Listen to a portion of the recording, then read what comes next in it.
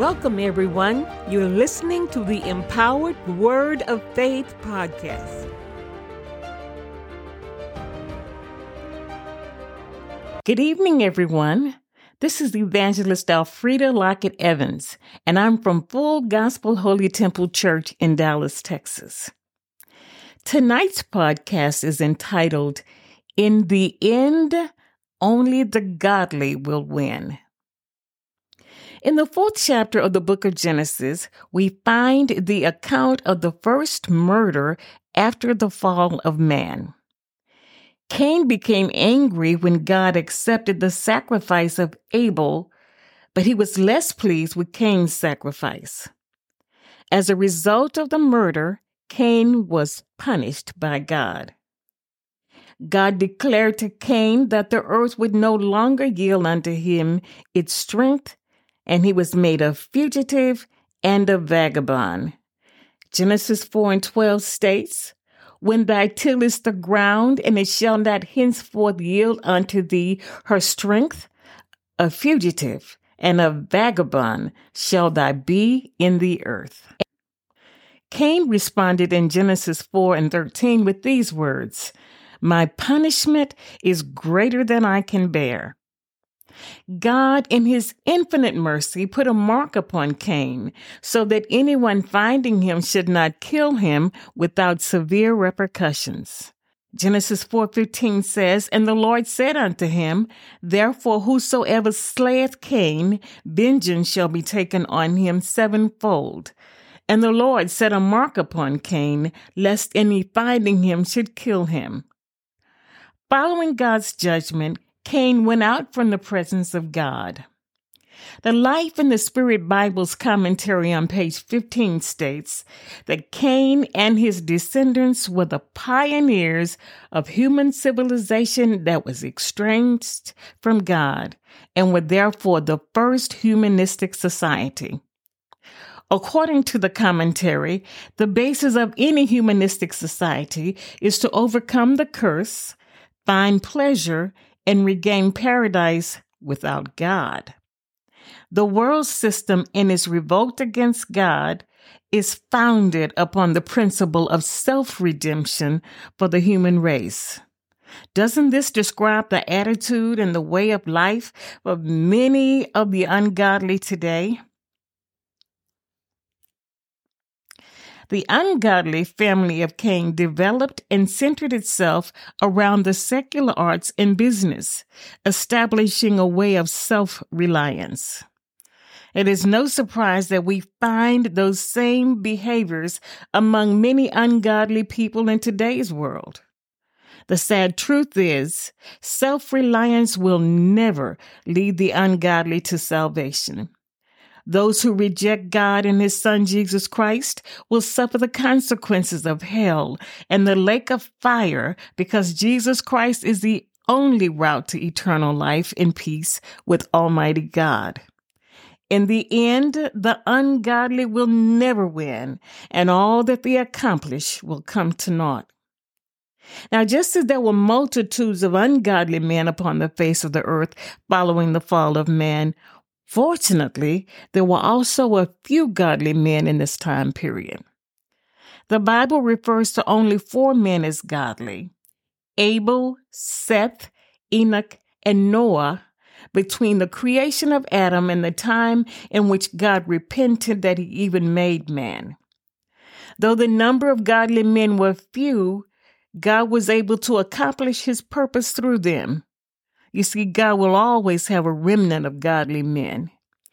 In Ezekiel 6:8, God said, Yet will I leave a remnant, that ye may have some that shall escape the sword among the nations, when ye shall be scattered through the countries.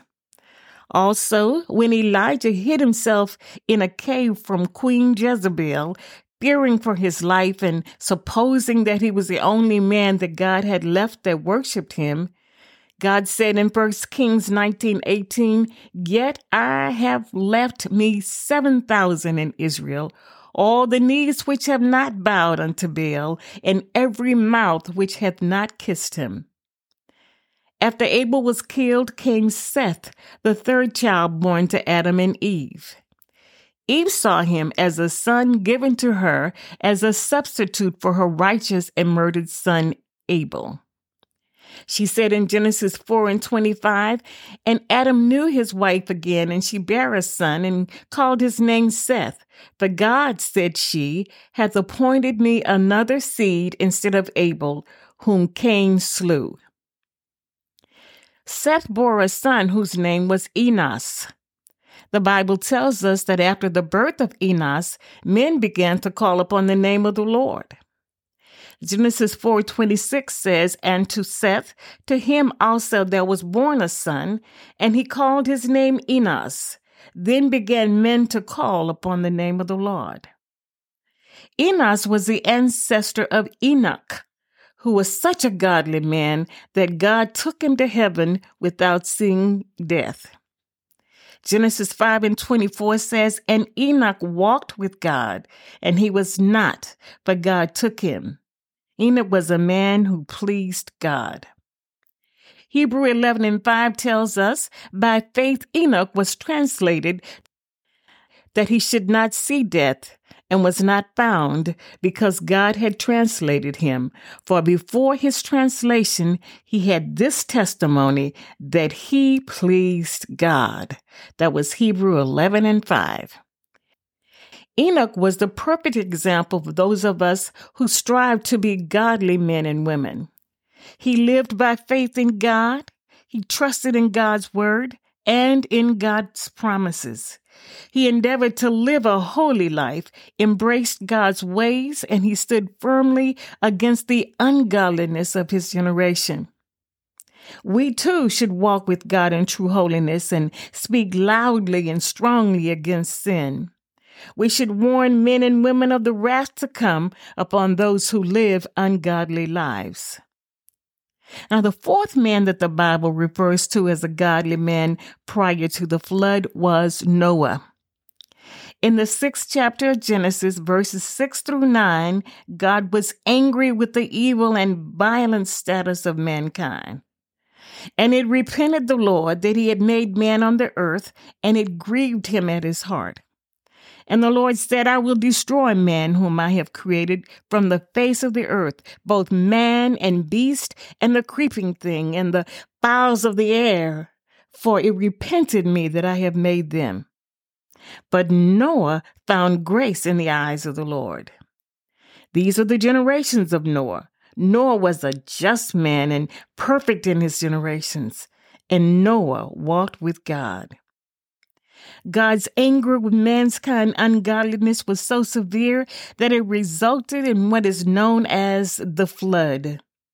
God flooded the world, destroying all living creatures with the exception of 8 human beings and the animals that he called to replenish the earth. Noah, his wife, his children, and their wives were spared from the destruction of the earth by the flood because Noah was a godly man. It was through him that God was able to restore life on earth, making him the ancestor of all people today. Unfortunately, not even this godly man was able to convince the people outside of his immediate 7 family members to be saved by getting into the ark. Although Noah had no natural people outside of his family to keep him encouraged, he trusted God. Noah was obedient to God and did everything that God told him to do. He was told to build the ark and cover it inside and outside with pitch, and he did it. He was told to accept the land animals that showed up on their own and admit them into the ark. He allowed them to enter the ark. He was told when he and his family were to enter the ark and when they were to exit it. Noah obeyed God to the letter, and as a result of his obedience, we, along with all land animals, are here today. Noah was a preacher of the gospel, but just like Isaiah and Jeremiah, he had no fruit. In spite of that, he continued to obey God. He did not allow himself to become discouraged. He just kept working. We can only imagine how Noah must have been ridiculed by his contemporaries. Yet in spite of all that he went through, Noah was a perfect example of how we who live godly should be today. The Bible tells us that if we live godly, we should expect to be persecuted. 2 Timothy 3:12 says, "Yea, and all that will live godly in Christ Jesus shall suffer persecution." It does not matter that others may not believe us when we preach the truth. We must continue to do so. Even though the enemy may try to make us believe that our gospel message is worthless, we must preach the truth anyway.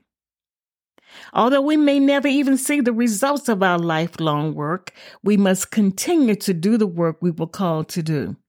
We have no way of knowing the full impact or the outcome of what we do in obedience to God, but we must continue in faith and work diligently. Our Lord and Savior Jesus Christ promised us many wonderful blessings if we are faithful and if we work diligently in obedience to his commands. He said in John 14:15, "If ye love me, keep my commandments." Jesus has prepared a place for us in heaven that is so beautiful that we cannot even imagine it. 1 Corinthians 2:9 states, "But as it is written, eye has not seen, nor ear heard, nor have entered into the heart of man the things which God has prepared for those who love him." This and many other great and wonderful promises are available to the saints of God who are the righteous men and women. We must choose to live holy lives, continue to trust in Jesus, and hold on to his promises until the very end.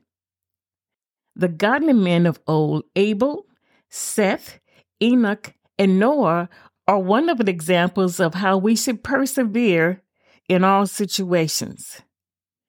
Abel was murdered because his sacrifices pleased God. Ultimately, he won. Seth was God's replacement to his parents in the loss of a holy brother. Seth won. Enoch walked with God and was taken into heaven without dying. What a winner he was. God was able to use Noah as the ancestor of all generations today, and that made Noah a winner.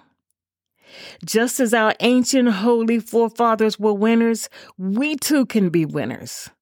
We attain the victory and become winners when we yield our will and our lives to the Lord.